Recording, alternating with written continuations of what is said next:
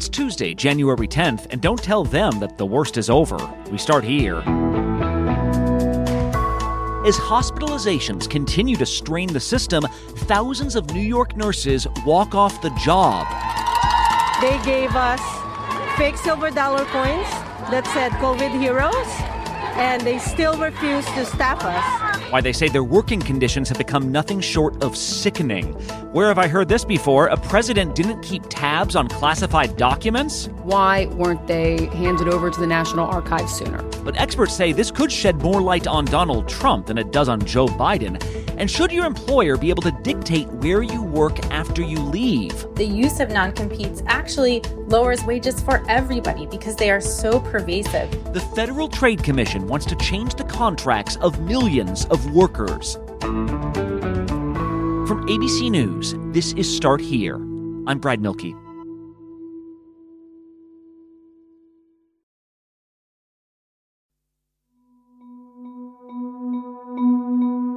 Across the country, Americans have spent the last year describing getting back to normal, right? Less focus on the COVID-19 pandemic, stepping away from vaccine requirements, little emphasis on masking, even in cities like New York, where even more relaxed guidelines from the CDC currently recommend everyone masking indoors right now. You would not know that was the official guidance based on many words of local officials. After all, they want to get back to normal.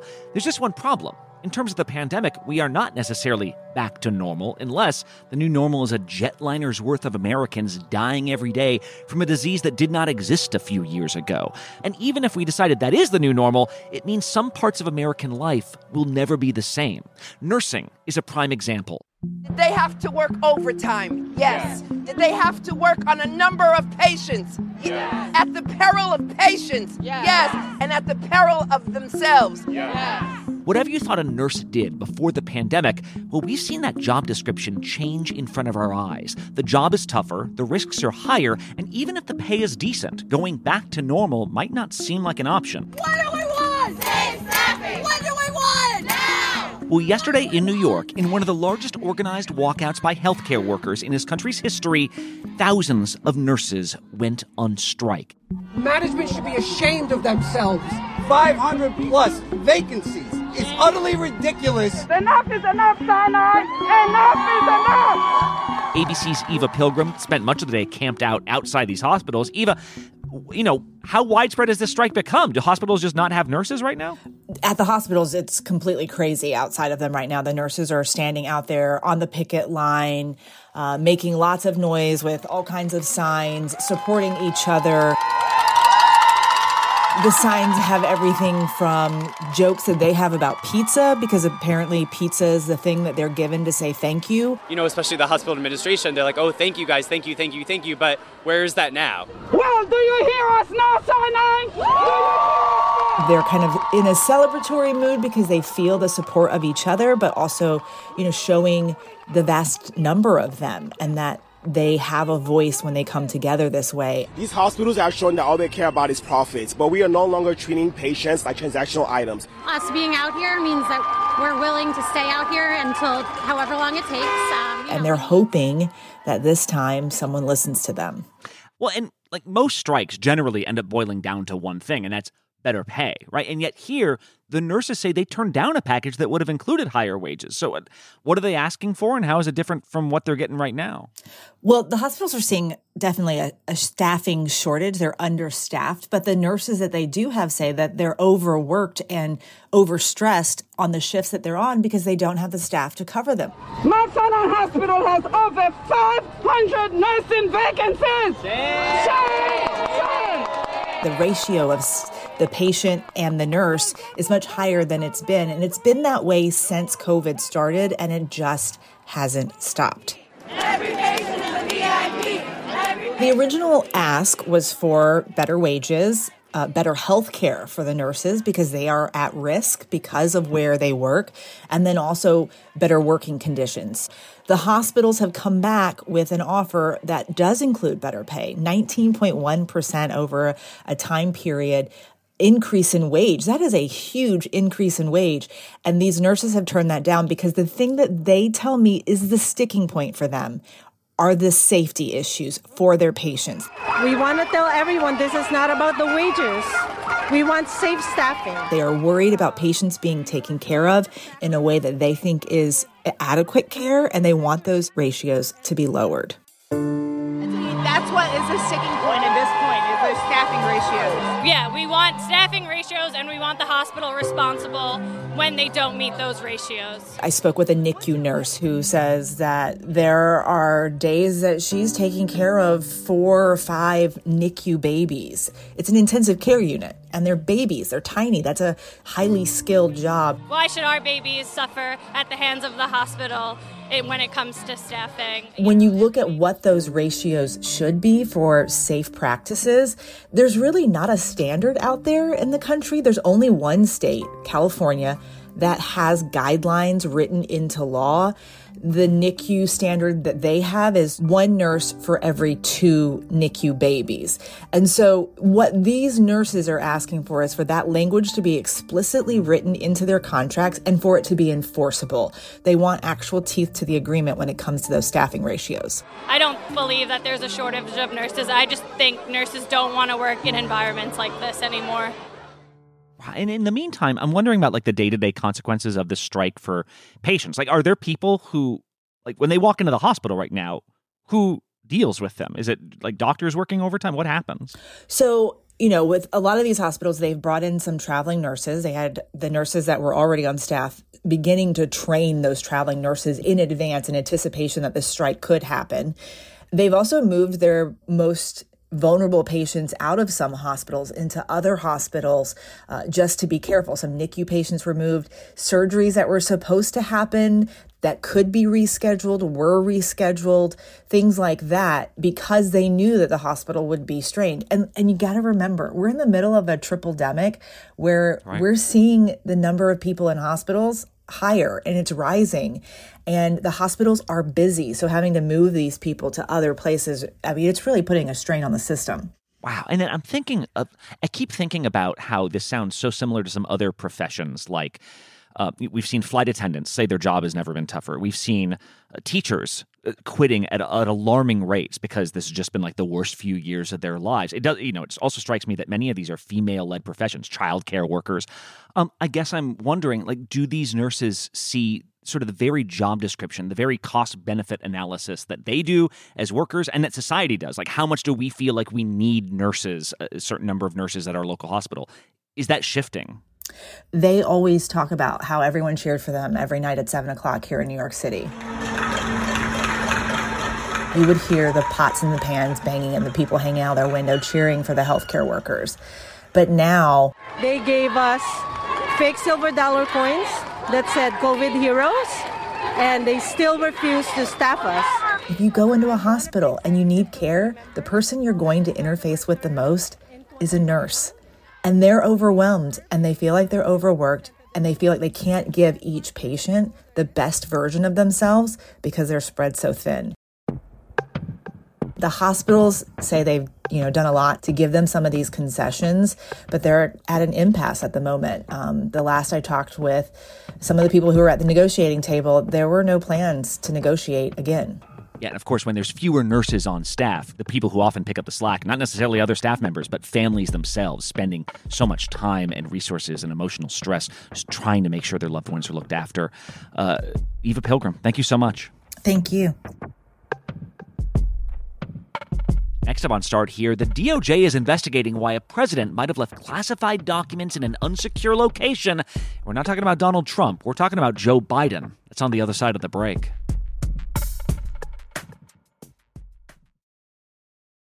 We all know there are things in life that you have to compromise on, but when it comes to your health, there should be no compromise. Don't go back to that one doctor, you know the type, I've had this person before, that doesn't actually listen to you or who seems just in a rush to end your appointment that you spent months making. Instead, check out ZocDoc, the place where you can find and book doctors who will make you feel comfortable, listen to you, and prioritize your health.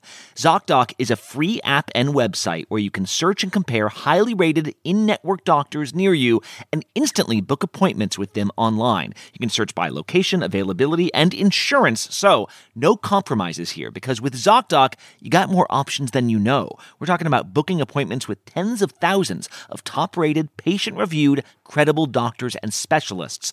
Go to ZocDoc.com/starthere and download the ZocDoc app for free. Then find and book a top-rated doctor today. That's ZocDoc, ZocDoc.com/starthere. ZocDoc.com/starthere. This episode is sponsored by BetterHelp. Have you ever wondered what you would do with an extra hour in your day? I think about this all the time. I'm like, I would be so productive. I'd exercise more, or I'd read a book, or I'd take a nap, like restore myself. We often find ourselves yearning for these extra hours, but the real question is, what would you do if you were making yourself a priority?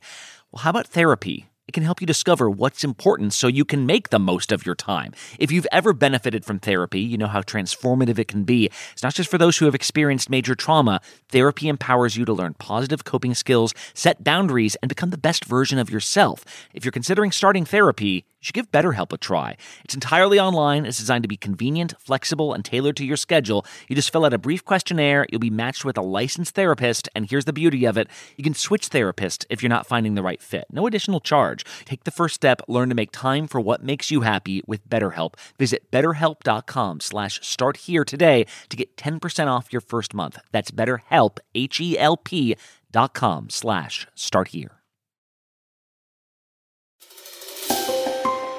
It was a busy day in Washington yesterday. First of all, President Biden wasn't even in Washington. He was making a visit to Mexico City to talk to his counterpart, President Andrés Manuel López Obrador, about migration and drug trafficking. He clearly recognizes that they need more resources, and he's going to be saying it here in Mexico, but certainly when he gets back to Washington. Back at the Capitol, House Speaker Kevin McCarthy presided over his first big House vote with him in charge.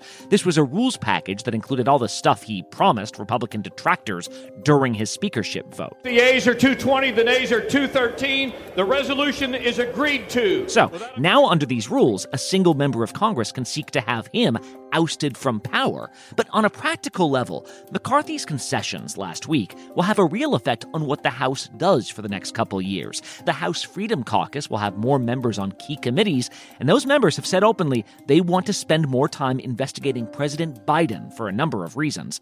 And that was all before we learned last night that the Department of Justice is now reviewing what are said to be classified documents found at President Biden's old offices. ABC's Catherine Falders joins us from the Capitol right now. Catherine, for the last several months, you were covering why classified documents were sitting around Mar-a-Lago. Now we learn classified documents were found at a think tank where President Biden went after serving as VP. Yeah, Brad. So this is according to the White House. They have said last night that they had found these documents. They found classified documents. It was while they were clearing out office space. But I think the thing that we don't know is exactly what were these documents, why were they found, and all that. But look, it's interesting because within an hour of this story breaking and us learning about this, Republicans already on Capitol Hill are saying, look, we need to look into this. Why can this happen to President Biden and President Trump? What's the double standard? That's the word essentially that I've been hearing up here, that there's this double standard, right? I was just speaking to Jim Jordan last night. He's the incoming chair of the Judiciary Committee. He was saying, look, we don't know what these documents are, but it seems kind of fishy in a way that this is coming out as it relates to Biden. And, they did this to the former president. They raided his house. Like when Trump does it, people want to indict him. And he's saying, like, whoa,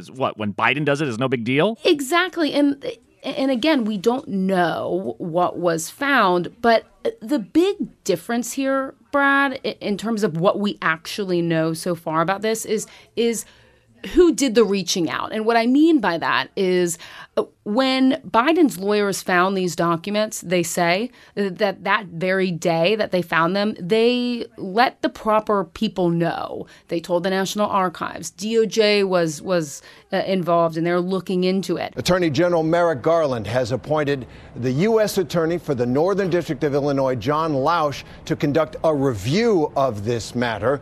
He was appointed by President Trump. In the case of Trump, Trump took the documents to Mar-a-Lago, and there was this back and forth privately between investigators and Trump's lawyers where he was refusing to turn over these documents because he claimed that they were his. The unhinged persecution of me and my staff, and they go into people that know me and they threaten them with jail time. Unless you say something bad about Trump, they're threatening them. And then there were court battles about it, and he turned them over, and then some of them, and then they found out that there were more documents still down there. And to this day, investigators can't be totally sure that they have all the documents that Trump allegedly took. But I guess I'm wondering, Catherine, like, how common is it for documents in general like this to be lying around? Like, if it's not a big deal, if this is not that uncommon to have all of a sudden find classified documents sitting in an old office, like that in itself does seem like a problem, right, in general. Yeah, having classified documents is a big deal. The government treats this very seriously, regardless, if you're an employee and you accidentally pack up for the night and you bring a classified document with you and you say, oh my gosh, you get home and you see it and you bring it back to work, you still have to go through a review process, right? About why you accidentally got that document, why it was in your possession, even if there was no wrongdoing involved. The government still takes that very seriously. So no question to have classified documents. You want to make sure, I think the Biden lawyers said that they were locked, which was good. We know that Trump's weren't locked until they were. I think it does raise a lot of questions about, how they got there and all that. But I will say, when you're moving out of the White House, and we talked a lot about this with Trump, there is this process that you go through with the GSA, the Government Services Administration, just with a long list of the documents that you're giving back to the archives and what boxes you're handing over, for example. So it is a big deal to have classified documents. I think the big questions, the outstanding questions right now are, one, what was in those documents? And two, why weren't they handed over to the National Archives sooner? All right, really helpful here, keeping this all in perspective. Catherine Faulders at the Capitol right now. Thanks so much. Thanks, Brad. Most Americans don't spend a ton of time talking about the Federal Trade Commission. Its mission is to protect consumers from companies. Think of cracking down on scam telemarketing calls or false advertising. Part of its job is also guarding against monopolies, companies that get so big they stifle competition. Well, when President Biden took office, he installed a new head of the FTC. Her name is Lina Khan, and if you're against monopolies, you might know Lina Khan is no joke. She spent most of her professional life saying loudly new rules need to be enacted for big companies, specifically tech companies, saying they're not being held responsible enough in the 21st century. Well, recently, the FTC under Lina Khan took on a new issue, one that has to do with competition, but a different type of competition. So non-compete clauses today govern around 1 in 5 U.S. workers. Lina Khan is now openly calling for the end of something called a non-compete clause. And when I heard this, I was shocked. Like, I have a non-compete clause in my contract. It's very much part of the American business landscape, as in, you think your employee might zoom off to a competitor at some point, so you make them sign on the dotted line that they won't do that for at least a set period of time. So what happens if that all goes away? Sarah Miller is the executive director of the American Economic Liberties Project, which describes itself as a nonprofit, nonpartisan group dedicated to fighting monopolies. So very much in line with Lina Khan's views. And Sarah, you've applauded this move. Why? Absolutely. So last week, the FTC proposed a new rule that would ban, full stop, non-compete agreements in employment contracts. So non-compete agreements apply to roughly 30 million Americans. That's 1 in 5 workers. And originally they were conceived of to apply to kind of very senior level executives who might have access to proprietary or sensitive information. But today they've really proliferated and become an incredibly common part of an employment contract. Our economists calculated that collectively American workers are earning around $300 billion less because of these non-competes. They tend to bind workers to jobs and prohibit them from really selling their labor into a competitive labor market. And so that sort of kind of anti-competitive impact in the labor market is part of what FTC Chair Lina Khan is taking aim at. Yeah, that's interesting, this idea that it's not just people that have like big time company secrets. I mean, how far down the food chain are we talking here? Who has non-competes? So that's something that we're going to, I think, get a much fuller picture of during the kind of 60-day comment period that the FTC has just opened. You're working for Subway, and you can't walk across the street and go to Jimmy John's and get a 20-cent raise. We know from anecdotal experience and from talking to working people all around the country that non-competes have applied to everyone from employees at fast food chains like Jimmy John's who make sandwiches, to janitors, to engineers, to journalists, to fitness instructors. It really is an incredibly pervasive part of employment clauses now, like I said. And that has a real cost, because what happens when you are essentially bound to a job is you aren't able to compete with your labor. So you can't, say, move to a job that pays better. You can't leverage another offer at another firm to increase your salary at, your existing firm. So these agreements block millions of retail workers, construction workers, and other working folks from taking better jobs. The FTC estimates that eliminating non-competes would add about $300 billion cumulatively to workers' wages. That's an increase of 3 or 4%. So we are talking about a significant kind of drain on the pocketbooks of millions and millions of working people from these non-compete agreements. So, I mean, that's what the FTC says, is that you'd see all this sort of economic growth. You've also seen the U.S. Chamber of Commerce immediately came in and said, this is terrible. In fact, it gives less security to everyone. It means that companies won't feel as confident when they're offering contracts in the first place. They'll actually make less hiring. It'll hamstring the entire, not just the entire business community, but also workers themselves, since companies won't be as likely to offer that job in the first place. I mean, what's your response to that? I couldn't disagree more with that assessment from the Chamber of Commerce. I mean, what we are arguing here is that workers deserve a free market for labor. Workers should be able to start new firms if they have a good idea. And there really shouldn't be these kind of artificial constraints put on the labor market through the use of non-compete agreements. They're simply and kind of on their face very unfair.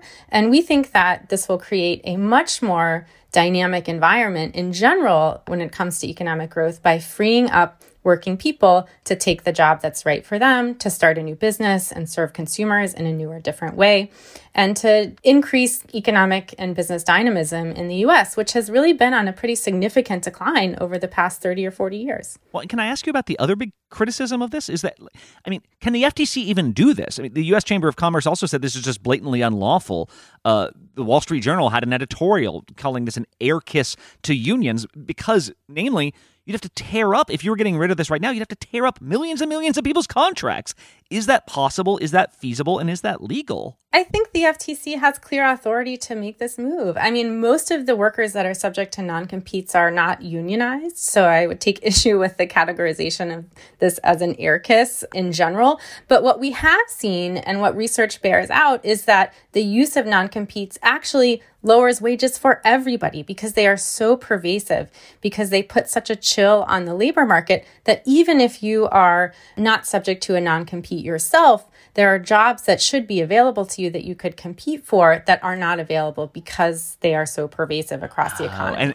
And like, you don't put in a non-compete, great, well, we'll just pay you $10,000. Like, that's seen as a favor to the employee all of a sudden. Yes, exactly. And so I think that the FTC has authority from Congress to prohibit unfair methods of competition. That authority, I think, applies in this case. The name of these agreements are non-competes, right? So if the FTC's mission, if part of its mission is to address kind of anti-competitive practices, I think this falls clearly in the purview of that authority. Yeah, and I don't think I quite knew until now how many states, there are actually several states that have instituted their own types of non-compete clause bans, but a lot of those states just ban them for, retail jobs or, lower on the totem pole jobs. This would actually go much further than that, and federal law supersedes state law. So this would be very ambitious, if nothing else, very ambitious move here from Lina Khan. Sarah Miller from the American Economic Liberty Project. Thank you so much. Thank you. All right, one more quick break. When we return, 2 words for you: flying cars. One last thing is next. We've got the exclusive view behind the table. Every day, right after the show, while the topics are still hot, the ladies go deeper into the moments that make the View the View. The View's Behind the Table podcast. Listen wherever you get your podcasts. And one last thing. As a nation, we have always been obsessed with flying cars. It's like a constant theme going back to the Jetsons.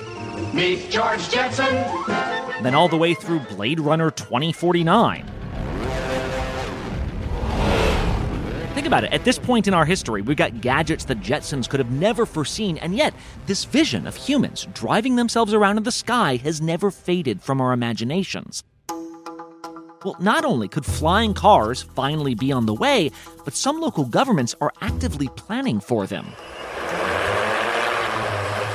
That is the sound of a small single-person aircraft called a Jetson 1. That's right, the company that makes them in Sweden is called Jetson. And if you're trying to picture this, imagine a drone that's big enough to carry a human. Like, you know, in a drone, all those horizontal propellers on the four corners? That there is what's creating the lawnmower sound. Tons of these horizontal propellers lifting a grown man in one seat about 10 feet off the ground, kicking up a ton of dust before he goes fluttering down the road. Jetson says that is the future of commuting. No traffic jams on highways, no need for roads at all, really. A promotional video shows a rider hurtling through a forest at a top speed of 60 miles an hour. Of course, if this actually works, it's not like there would be no traffic. There would just be traffic high above our heads. Which makes you wonder, how would you even regulate that? A world where everyone is a pilot. Jetson says one of its first customers is located in Charlottesville, Virginia.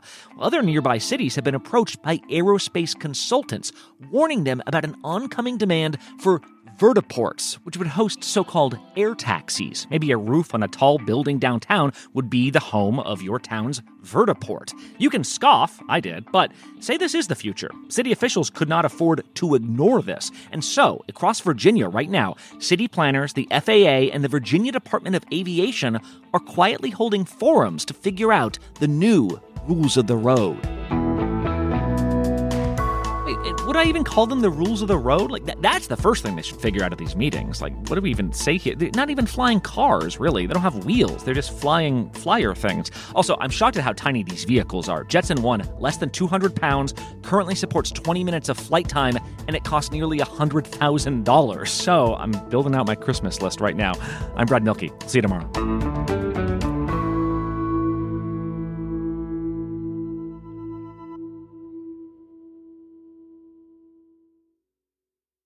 Hey, I'm Andy Mitchell, a New York Times bestselling author. And I'm Sabrina Kohlberg, a morning television producer. We're moms of toddlers and best friends of 20 years. And we both love to talk about being parents, yes, but also pop culture. So we're combining our two interests by talking to celebrities, writers, and fellow scholars of TV and movies. Cinema, really. About what we all can learn from the fictional moms we love to watch. From ABC Audio and Good Morning America, Pop Culture Moms is out now wherever you listen to podcasts.